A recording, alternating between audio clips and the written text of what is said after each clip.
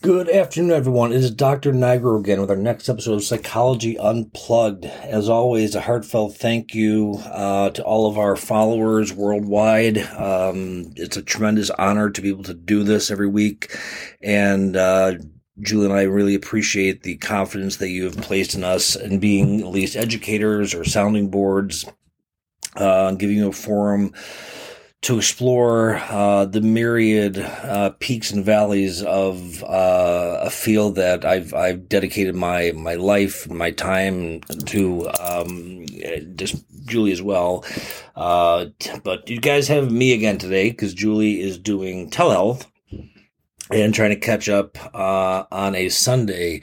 So, but I also wanted to do this episode because I wanted to piggyback this one on last week's episode. I didn't want to do it all at once because I think it would have been too much, but borderline personality disorder seems to be the one topic that, as I've said, people are incredibly interested about. I personally and professionally view it as being something that is much more prevalent than what the current prevalence rates would suggest. I think it's completely misdiagnosed and just completely dismissed as being diagnosed in children and adolescents if they do meet the diagnostic criteria, and that's just a professional frustration of mine.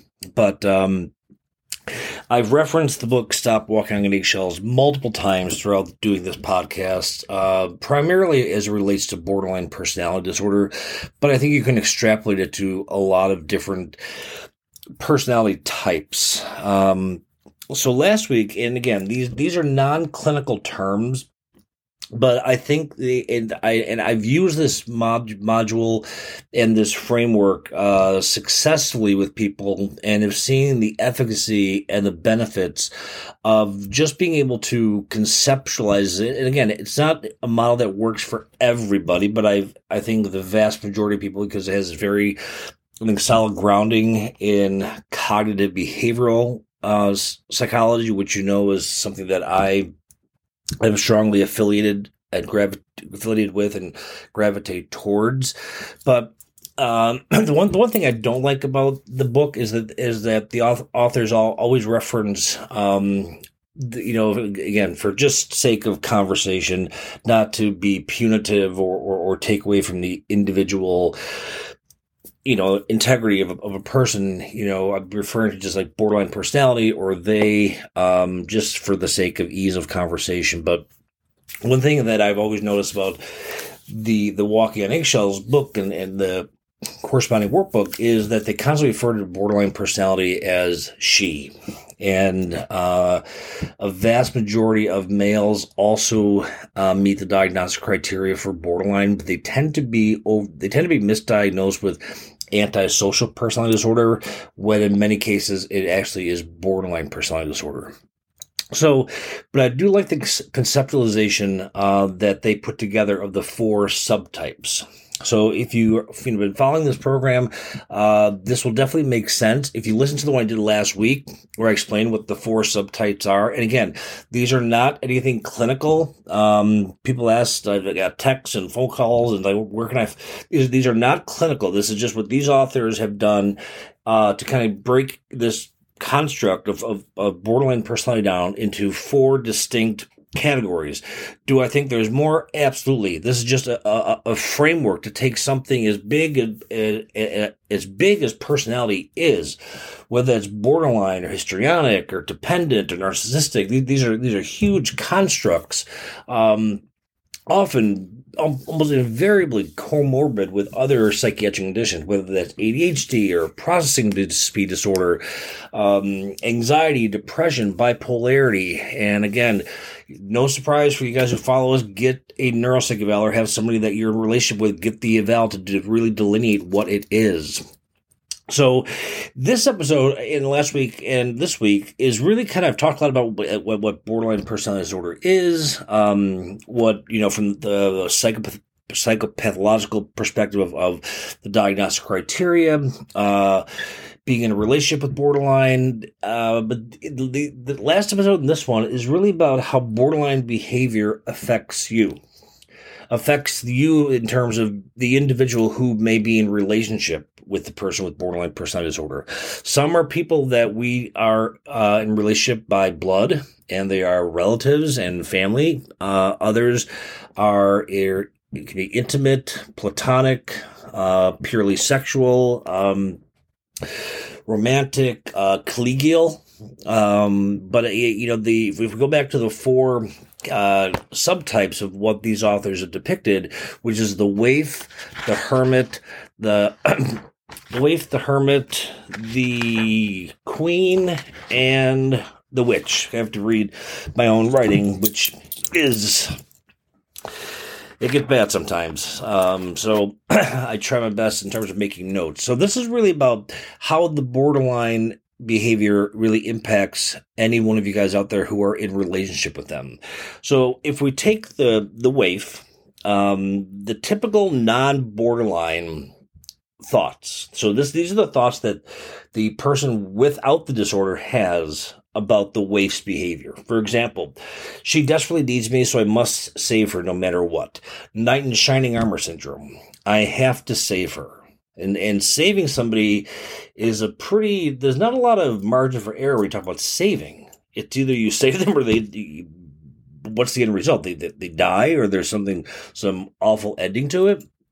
The greater the sacrifice, the more I show I love her. So people, in relationship with, the waif subtype, have the belief that the more I sacrifice, whether that's money or time spent, it could be a variety of things, the more sacrifices I make, then they will believe that the more they will think that I love them. Another common belief in people in relationships with individuals with borderline personality is my needs are not as important as hers. Maybe I stopped needing to maybe I stopped going to the gym, which may be important for my health. Maybe I, don't go to my favorite restaurant anymore. Maybe I stopped playing on my basketball team or my baseball team because I'm placing their needs above my own. And then another one is if I learn enough about borderline personality, I can heal her. That is not the job of any individual except a professional and the person with borderline personality disorder.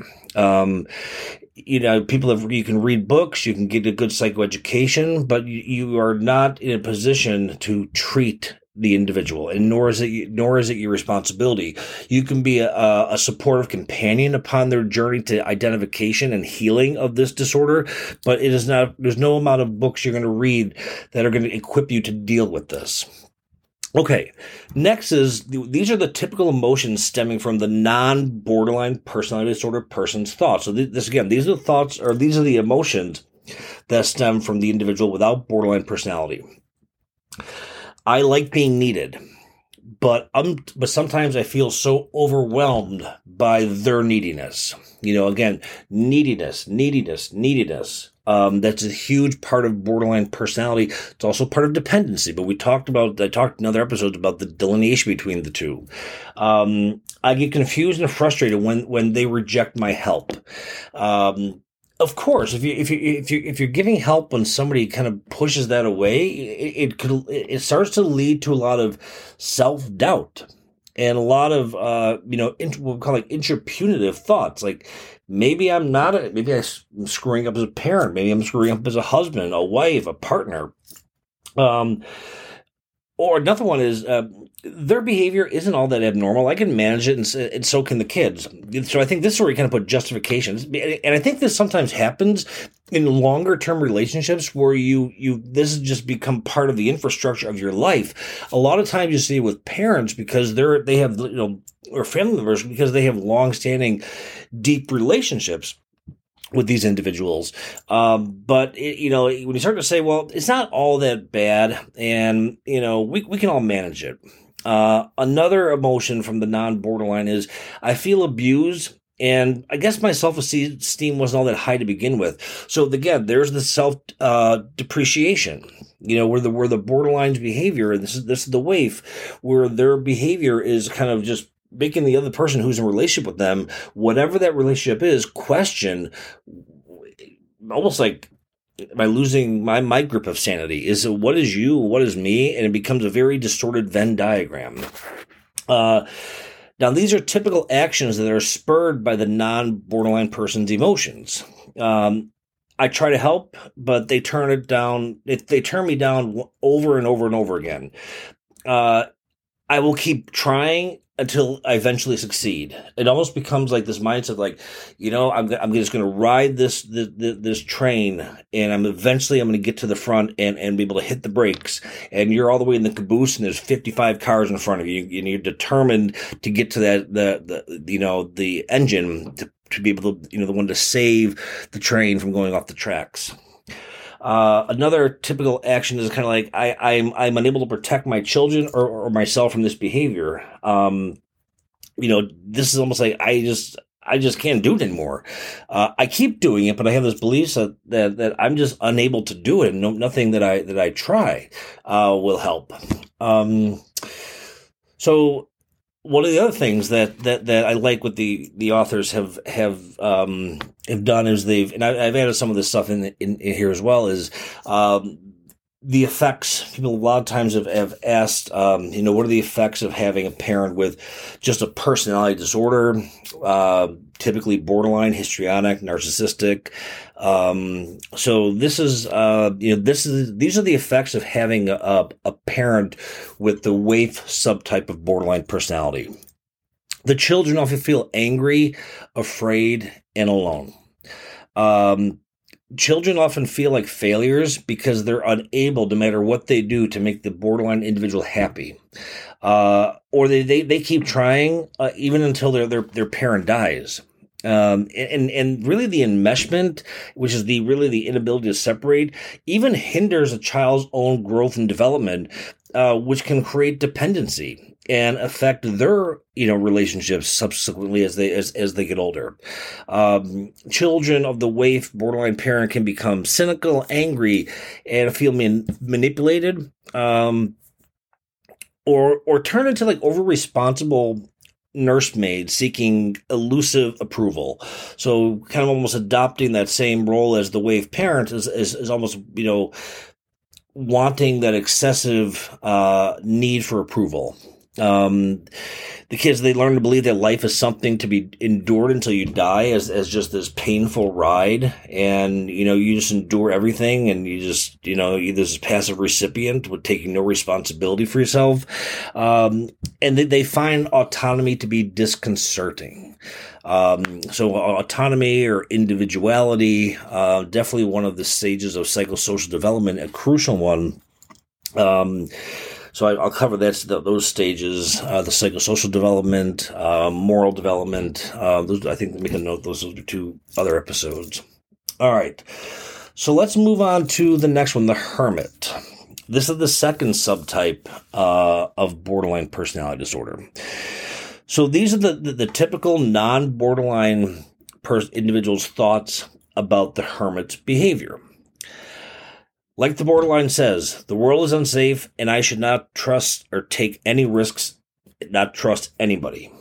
Okay, so they're almost starting to believe that I need to retreat into the world, and I need to walk with almost like night vision on 24 hours a day, metaphorically.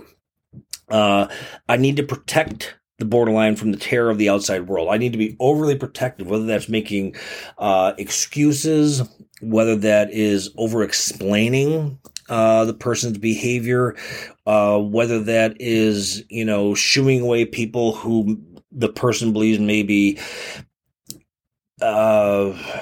intentionally or unintentionally having a negative effect on the borderline individual person's behaviors and mindset. And then another belief is I'm a faithful, loyal person, and I will never leave the borderline to fend for themselves. That's a pretty significant mindset and ideation to adopt, because you're basically saying, I'm going to take complete responsibility and I'm never going to leave this person's side.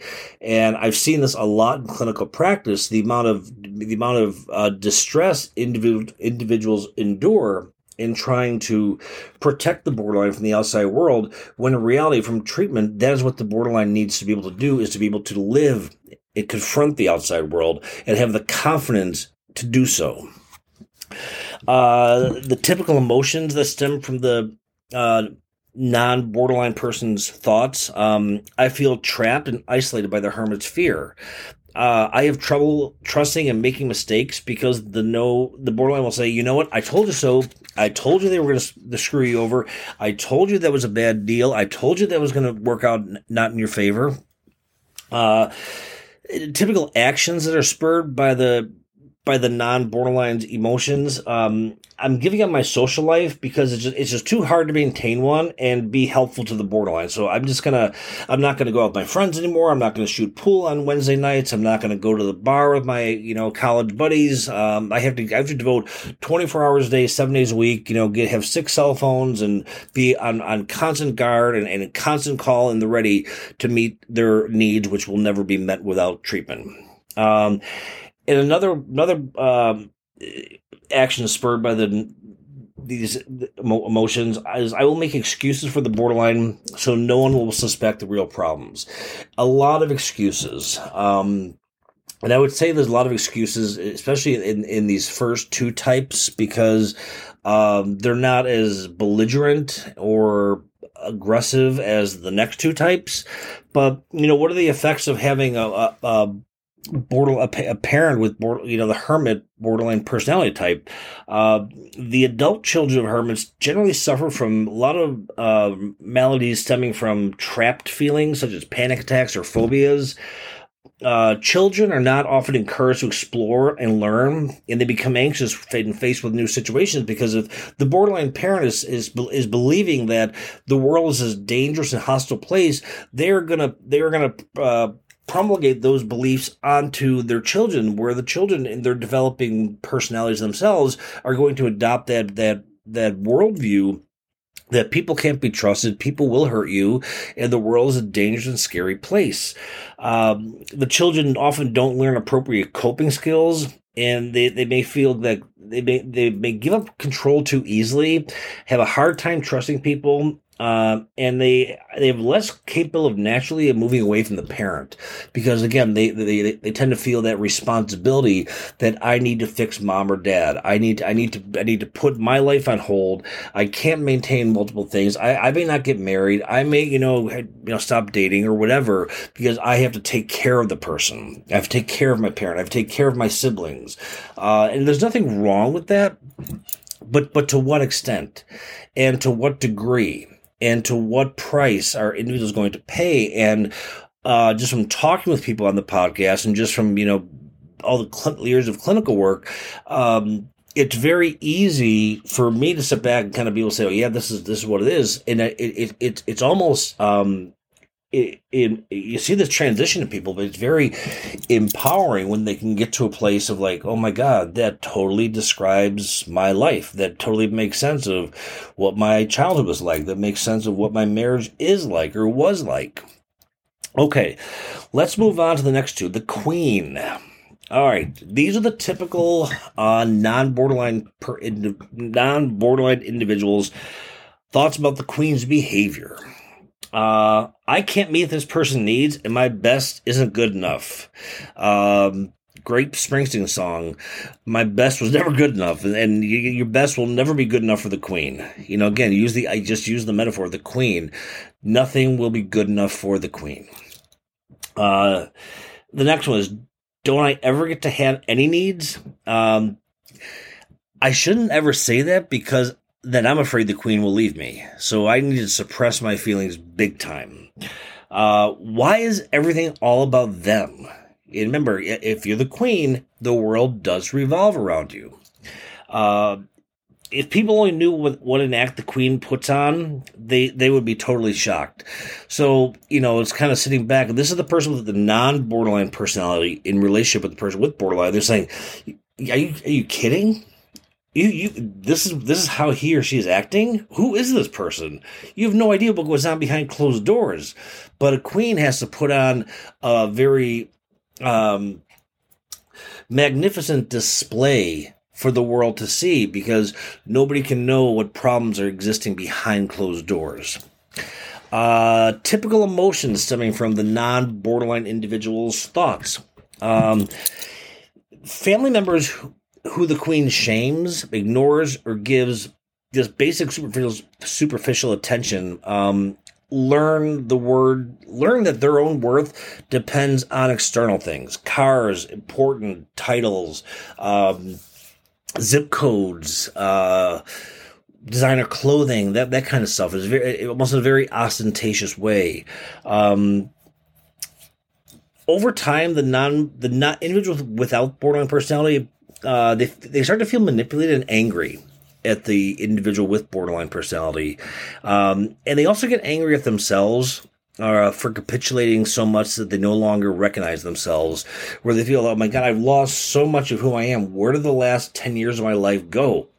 I spent all my life trying to please a person that is, presents like kind of like, the queen on one side, the joker on the other side. Like, who is this person? The typical actions that are spurred by the non-borderline's emotions are non-borderline individuals give into the borderline individual's wishes, because it's so much easier than setting and maintaining limits. It's just like I'm not going to confront it, because, the old saying, "Hell hath no fury like a woman scorned." I mean, hell hath no fury like a borderline scorned.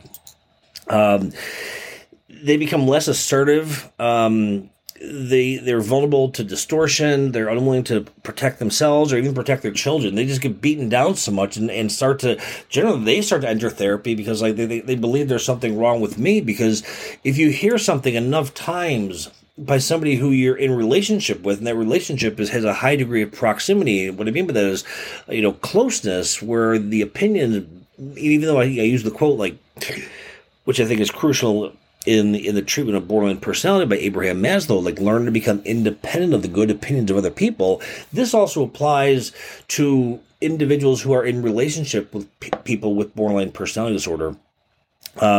This type can be very, very destructive to a non-borderline's psyche. So the effects of having a queen borderline parent. To the queen, children they're basically a built-in audience, and they are expected to give love, attention, and support whenever the queen needs it. And they're also expected to be mind readers, as well as the person in relationship with them. Children tend to feel confused and betrayed when their normal behavior is sometimes punished, because the queen needs something at that specific point in time. The queens don't allow their children to become autonomous, and it's really discouraged and sometimes even punished, because if you're autonomous, you can't be subservient. The two you can't have those two personological ideologies cannot coexist at the same time. And then what typically happens is children of the queen borderline parent typically mimic the behavior that they see, and generally a new generation of borderline personality is born with the queen personality because of how domineering the individual is. But as children, as these kids kind of grow older, their conflict with the queen starts to increase. And, underneath it all, these children, they long for approval, recognition, consistency, and to be loved unconditionally for who they are and not for what they achieve. So yes, they are more prone to develop borderline personality disorder if raised by a borderline individual parent. But sometimes they can get to the realization of like, hey, wait, look, it's not me. And it often takes therapy to help the person kind of realize this is kind of the root cause of where this is coming from, your depression, your anxiety, your panic attacks, agoraphobia, whatever. All right. The fourth one, the last one, the witch. All right, what are the typical non-borderline thoughts about the witch's behavior? I feel hurt, betrayed, abused, and I am too scared or young to do anything about it.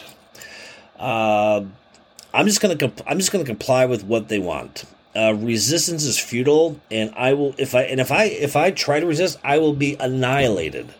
So I'm just going to assimilate into what they want me to be. Typical emotion that stems from the non-borderline's thoughts is basically fear. And it almost gets to a point of denial because it can just be so toxic. And then the actions that are spurred by the non-borderline's emotions are they try whatever they can possibly do, and I don't like this word, but take it for what it is. They try whatever they can not to trigger the witch, but it often doesn't work. Just submitting to the borderline individual's demands to avoid arousing any kind of cruel behavior, which leads to even more problems for the non-borderline individuals. And, in working with people who've been in relationships, they question their own sanity. Where did I go wrong as a parent? Where did I go wrong as a husband, as a wife, a spouse, a sibling? The borderline, the witch, it just, people I found that work with the witch's behavior, they almost tend to, they almost get to the point of like, I deserve it. They admit it versus avoid admitting that they have or chose a person with such intense and pathological behavior. This is especially common for men of females individuals with the witch subtype. And they don't lack the tools to protect the children from the witch's behavior. The father usually sacrifices the children to avoid a confrontation. So these last two subtypes are very difficult to get engaged into treatment and helping them to even recognize this is what the disorder and the pathology is. But yes, I've said borderline personality is treatable and curable. It is, but with the caveat that the individual has to be willing to accept the diagnostic picture, willing to do the work, willing to actually make progress and accept responsibility for themselves.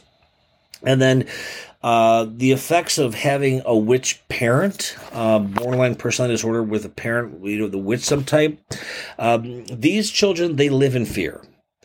They live in fear of the witch's capricious moods. They're basically collateral damage of a secret war that they did not intend to start, don't understand, and cannot control. The parental attacks are often random, intense, cruel, without often any clear-cut provocation. Usually X causes Y. You're pretty much able to find that as you work with people from a therapeutic perspective, but individuals who are in relationship with the witch, if they're a parental figure, it's like Moose Lady from the Bell Tower. It's like just coming at you from all different angles, and children start to automatically think that they are at fault, and they can become shamed, depressed, insecure, even dissociate and become hypervigilant. As adults, these individuals, I've worked with them, I have tested them, they have significant difficulties in the relationships with themselves, in the relationships with other people, physical illnesses, and even develop PTSD. It's so, there's more in terms of navigating with these four different subtypes, but I would encourage you, like, if you're in a relationship with somebody with borderline, to the previous episode, kind of look at like, okay, these are the four subtypes. First, you can't change something, you become aware of it. And then in any of the different subtypes, it is not your responsibility to treat the individual. And sometimes it's hard, and we have to love these individuals from afar, and because they're so emotionally charged, it's why it's so hard for a lot of individuals to get out of relationships with individuals with borderline personality disorder, especially when they're threatening suicide or self-injury, whether those are active suicidal thoughts or passive suicidal. If you leave them in front of a car, it's pretty hard if you're a conscientious individual to just say like, oh my God. But I think if you hear that, like what she said that about like 35 times, it's like, but do you ever take that chance? And I always tell people, never always err on the side of caution. whether even if you're a clinician, you sense that, always err on the side of caution. Have the patient hospitalized. I tell people you have a right to say that you are unsafe and that you feel suicidal, only if you mean it. You don't have a right to use that as psychological ammunition and psychological manipulation. And if you do, you need to be held accountable for it. Because with suicidality and stuff like that, those high-risk behaviors, you can't ever predict that somebody really going to go through it at that time.